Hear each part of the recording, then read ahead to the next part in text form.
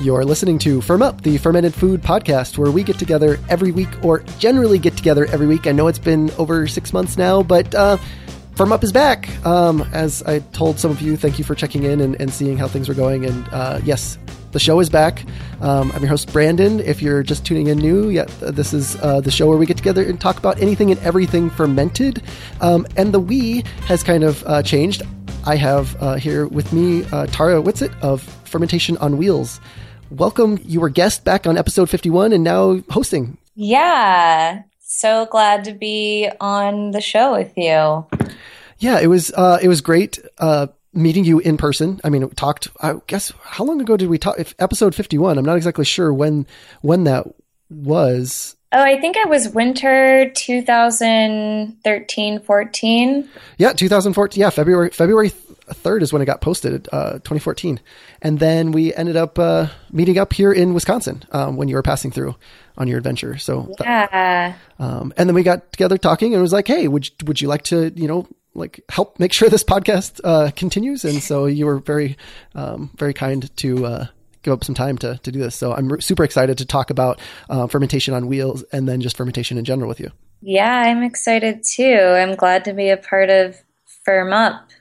It's a show I look forward to. So yeah.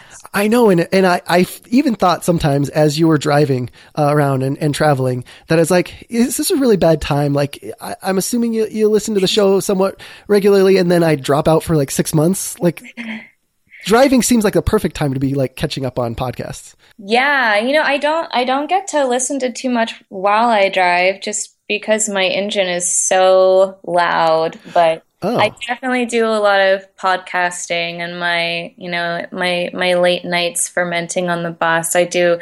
I don't have super reliable internet all the time, but I do a lot of downloading when I do, and then I get to kind of sit down and I just relax and listen. So yeah, this has always been a podcast I enjoy naturally. So if you aren't familiar with Fermentation on Wheels, go back and listen to episode 51 or look at the show notes and read up on it. We're going to just jump in assuming that you regular listeners are already familiar with Fermentation on Wheels. And if you're not, definitely look at some of that. But you were on the West Coast when we spoke. I was actually in Texas. Oh, Texas. That's right. Okay. Yeah, I was staying with family, and that was a really interesting time in my journey because it was right around the time I was really getting established as an educator. So I hadn't had a lot of workshops up to that point, and then I think I was kind of going into New Orleans where things really started to open up, and I was doing like 3 to 5 events a week. I started working with kids and, just toured the South, and the South was very enthusiastic about my work and fermentation, and moved along to kind of Appalachia area. I had Austin Durant of Fermenters Club join me for a week, which was really fun. We visited Sander Katz, and then I kind of made my way up the coast via Virginia. And then I was in the Northeast for a good month and a half in New England all last summer. I can't believe that's already been a year ago. Yeah, it's been really busy since the South, actually, teaching wise. And I did have a hiatus in New York City through the super cold months since my bus isn't, it's generally not safe to drive a 40-foot bus in super snow weather. And I wanted to do the Midwest properly and really cover a lot of territory. So I hunkered down until March. And then in March, I embarked on my Midwest journey. And yeah, that's been most of this year traveling through the Midwest. And then, of course, I got to meet up with you in Wisconsin in July. Was that just? Yeah, it was just July. Yeah. Yeah. Well, and this is something I want to emphasize because I think it's awesome. How many workshops you've been doing. Like when we first talked, you really, like you were saying, you were getting used to being an educator and whatnot. Do you know roughly how many workshops you've done now? Yeah, it's like 102. I announced my 100th workshop in, I think it was Prescott, Wisconsin. So I think I'm at 104, which is really wild to think about. Have you changed over that time? I mean, have you found like great secrets to presenting fermentation to people now that it was different than before? Yeah, I've learned a lot. I used to kind of wing my workshops. I didn't have this like pre-planned, like this is how it's going to go down. It was always just kind of, all right, I'm going to talk about fermentation, how amazing it is, and how you do it. And all my workshops were hands-on, so it was really easy to kind of catch that flow. And now that my workshops are a lot larger, I'm not able to do full hands-on workshops. So I do demos, and I have to have a plan of what exactly I'm going to say while I'm chopping, because, when you're demoing, it kind of mixes everything up and you have to make sure you're keeping the audience engaged. So now I'm really, I have these like basic things that I always cover. It's much more laid out than it was before. And I mean, of course, I've also learned a lot more about fermentation. I feel especially like vegetable fermentation, I can cover it very thoroughly now in a short amount of time. And I get a lot less questions after my workshops now. Whereas when I first started out, there were always a lot of questions, and I'm always like, wow, really? No one has questions? Was it like that thorough? And people are like, yeah, that was pretty thorough. Like, I think you said like everything you could possibly say about fermentation in this hour and a half. I'm like, wow, that's great. That's something to feel good about. So you're getting good response from your workshops? Yeah, I'm getting really good response. It's just, it's gotten better and better. I feel a lot more confident in my work, and I can handle much larger crowds now. I've always been kind of an introvert, and this project has forced me to go out in the world and be a little louder. And I've gotten pretty good at it, which, I always surprise myself on this trip. So it's a great thing. Well, let's talk a little bit more, since it's the Midwest is still pretty fresh, and that's where, we met up and different stuff. Like, how was the Midwest, and maybe how was it different than the East Coast where you were before that? The Midwest has a lot of corn, a lot of soy, a lot of sugar beets. That is like the most extreme difference, just as far as like the scenery goes, which I always knew, but experiencing it is this whole other thing, because, it was like thousands of miles. My route was Ohio to Michigan, and then down through Indiana and southern Illinois, Missouri. Missouri's more like heartland, I guess, but still a lot of corn and soy, and Iowa, which of course lots of industrial agriculture there, and back to Illinois, Wisconsin. And yeah, it just made me realize like how much industrial agriculture, how much it's like taken over the farming sector. I mean, there's just too much corn, more corn than we should be producing. We're eating way more corn than we should be eating. So that was kind of a hard realization to like be in the middle of that for, nearly 6 months. Yeah, I guess I forget how much that's like a can be a realization for someone that hasn't grown up in this. I mean, having grown up in Iowa and now living in Wisconsin, like it was kind of nice to move a little bit farther north, so there wasn't as much corn everywhere. But yeah, that's just like a common thing, is that there are all these fields of corn, and driving anywhere is going to be endless, boring fields of corn. Right. Yeah. Which was nice when you made it up towards where I'm at, and then over towards Viroqua, though, right? Because I'm assuming you saw fewer cornfields. Yeah, there were definitely fewer cornfields. Viroqua, the Driftless region. I mean, I'd say even getting into Wisconsin, it's a little less corny, haha. And then, right, Madison was wonderful.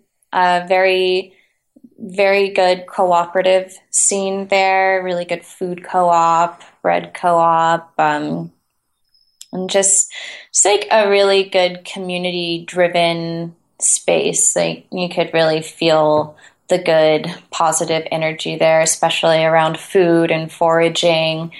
I of course enjoyed visiting you and tasting your different yogurt strains. That was super fun. And yeah, in the Driftless region in Viroqua, I spent a lot of time with a business called Physiology Foods. And Physiology Foods is run by Faith Anaker, and her daughters help her, Maya and Isis. And yeah, they're actually very focused on, I mean, of course, fermentation, probiotic health, like, bettering people's health, but also Faith is very interested in herbalism. I mean, she's definitely an herbalist. She's studied herbs for most of her life. And so I was introduced to a lot of the flora and the region of the Driftless, which is a very diverse region because it's actually one spot in the U.S. that was not covered by glaciers during the last ice age. So the land is really fascinating and has like this deep rooted feel to it. And it's very hilly. It's very unlike a lot of places you'll go in the U.S. It's kind of this sweet little haven of nature. And so I got to learn a lot about the flora there, and she was doing a lot of interesting ferments with the roots of plants. So she was fermenting burdock root, which was really delicious. And I guess she had sent the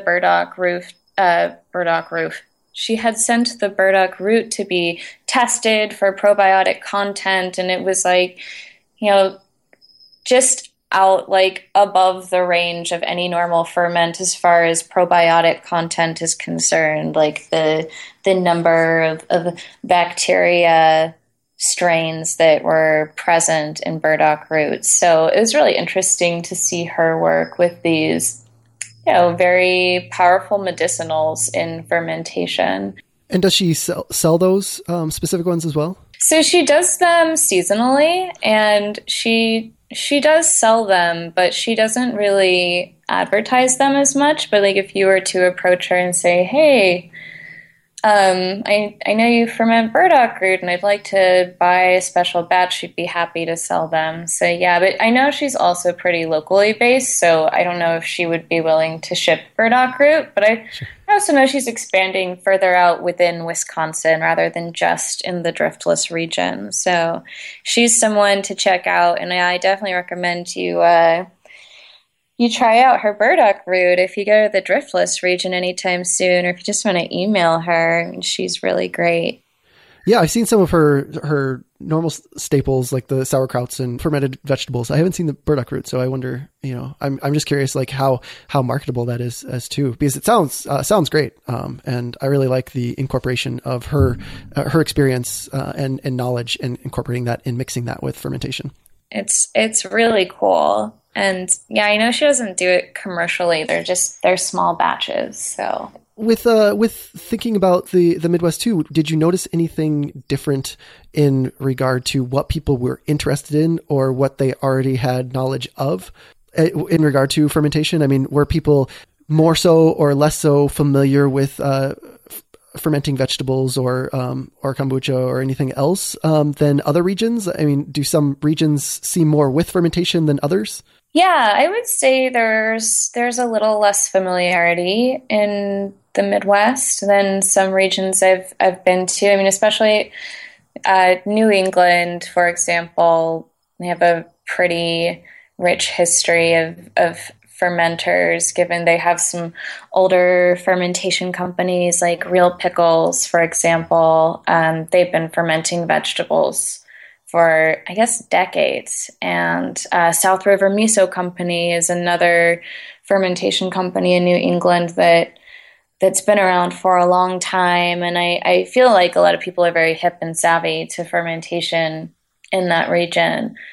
In the South, people are very interested in fermentation, and I think constantly just learning more ways to be more self-sufficient, because it's a very kind of independent DIY type place, which I didn't really know what to expect in the South, but I can see, people are really wanting to like live off the land. I mean, there's a lot of good land in the South, and people are really starting to bring back organic farming and focus on health, because there have been quite a few like places in the South where there have been quite a few. Well, there are definitely widespread health issues in the South, especially dealing with like diabetes, obesity, and as you know, fermented foods can help heal and sometimes reverse the side effects of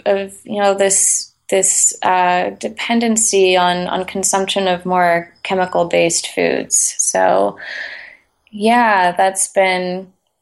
I feel like fermentation is having this great revival in the South. And in the Northeast, I'd say people are still learning a lot, but I think right now they're having a kind of fermentation heyday. I mean, when I was there, I really got kind of well known for my work. It was really wild. I was in the New York Times and Edible Brooklyn and all this stuff that was kind of like dream come true type scenario, and people really embraced me and appreciated my work. So the Northeast is definitely having a kind of explosion of fermentation interest in general, like food interest too, just interest in, going back to good real food that is grown in a way that is more in tune with the natural life cycles of nature and the earth. So fermentation is of course intertwined with that. In the Midwest, like I said, I think there's a little less familiarity with fermentation. People are still very interested. I'd say it's definitely there's a little less enthusiasm than other parts of the country. I think it's hard because there is this really intense history and still like growth of industrial agriculture in the Midwest. And so that's really something that it feels irreversible, just like driving through and seeing how much of it there is, and realizing that is how the region sustains itself. As far as, economically, that's how the region is thriving. So, how do you step back from that? Like, how do you begin even? It's a really hard question, and, something that I think is important, not just for Midwesterners, but for the entire United States, because, we're depending, a lot of people in their current diets are depending on the growth of those foods in the Midwest too. I mean, that's how we're sustaining them, right? That's how we're sustaining that economy. Yeah. I mean, it does seem like a huge challenge, and that's why I think projects like yours are so beneficial, because it's not so much about, the fermentation aspect of it is great, but it's not just about fermentation. It's about like connecting with food in a different way. And I mean, there's no real way to like connect. At least I haven't found a way to connect with industrialized food. It just doesn't have that like human touch. So like if our person's trying to figure out and connect with food, it just seems that inevitably it's going to lead them down different pathways than the mainstream food sources that we have. Oh yeah, definitely. Yeah. And I can just hope that, I guess you feel a little lost when you're like in corn country for so long, but, a lot of people came out to my workshops, which is great. And maybe I didn't feel it then in that moment. But, maybe in a few months, and I think even now I'm starting to feel like, hey, I did something for some people in the Midwest, and I'm sure they're starting to question, like, ask more questions about the state of their farming and their, that it's like not great to be surrounded by corn and to try and make change with that. But yeah, it's definitely going to take a lot of people with inspiring projects trying to reverse this. We didn't even get a chance to really get into like where you're going, but we should probably start to wrap up for today. You went from Midwest through, it looks like you hit a few workshops and things in Montana. Was that about it until you jumped over to Washington? I kind of flew through Montana. My last more official workshop was in Fargo, and Fargo was really fun. And I had a bit of a hard time connecting with people between Fargo and Seattle, and I got the homesick bug, and I said, I need to get close to the Pacific. I need to get over to the ocean and see family that I haven't seen in years. So, I drove from Fargo to Seattle, but I did stop in Billings and Missoula, and I did 2 pop-up workshops. So when I do pop-up workshops, I kind of just park in a central area of the city, and I open my doors and put up my signage, and I say, hey,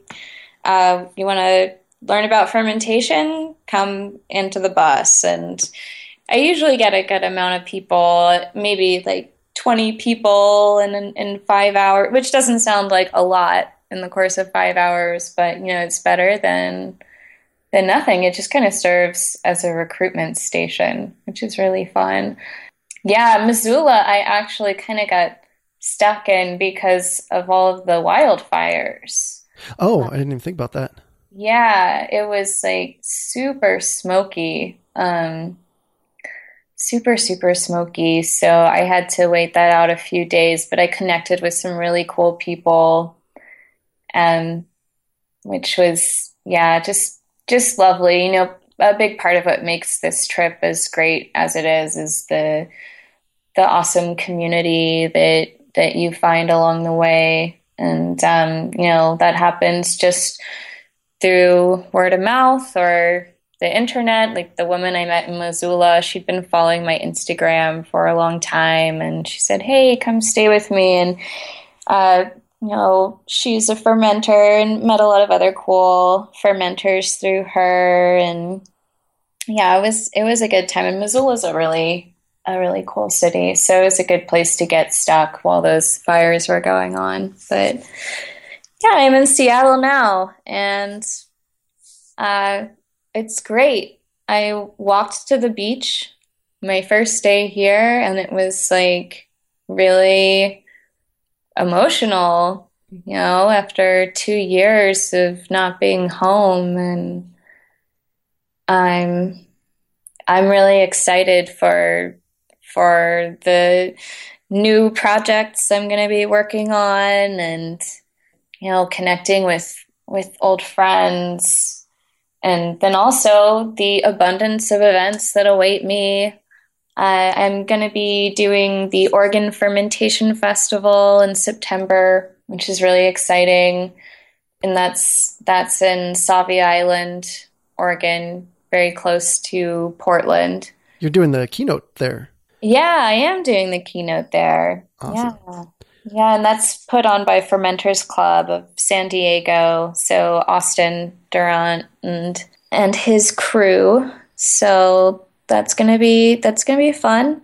Yeah. Any other things coming up in the next week or so that people should be aware of? Yeah, I have a workshop in Seattle on the 10th of September. That's my next event. Other than that, I'm kind of just hanging out, visiting fermentation companies. I visited Britt's Pickles on Whidbey Island earlier this week. Next week, I'll be visiting Iggy's, another fermentation company on Bainbridge Island. So, just connecting with people, other fermenters.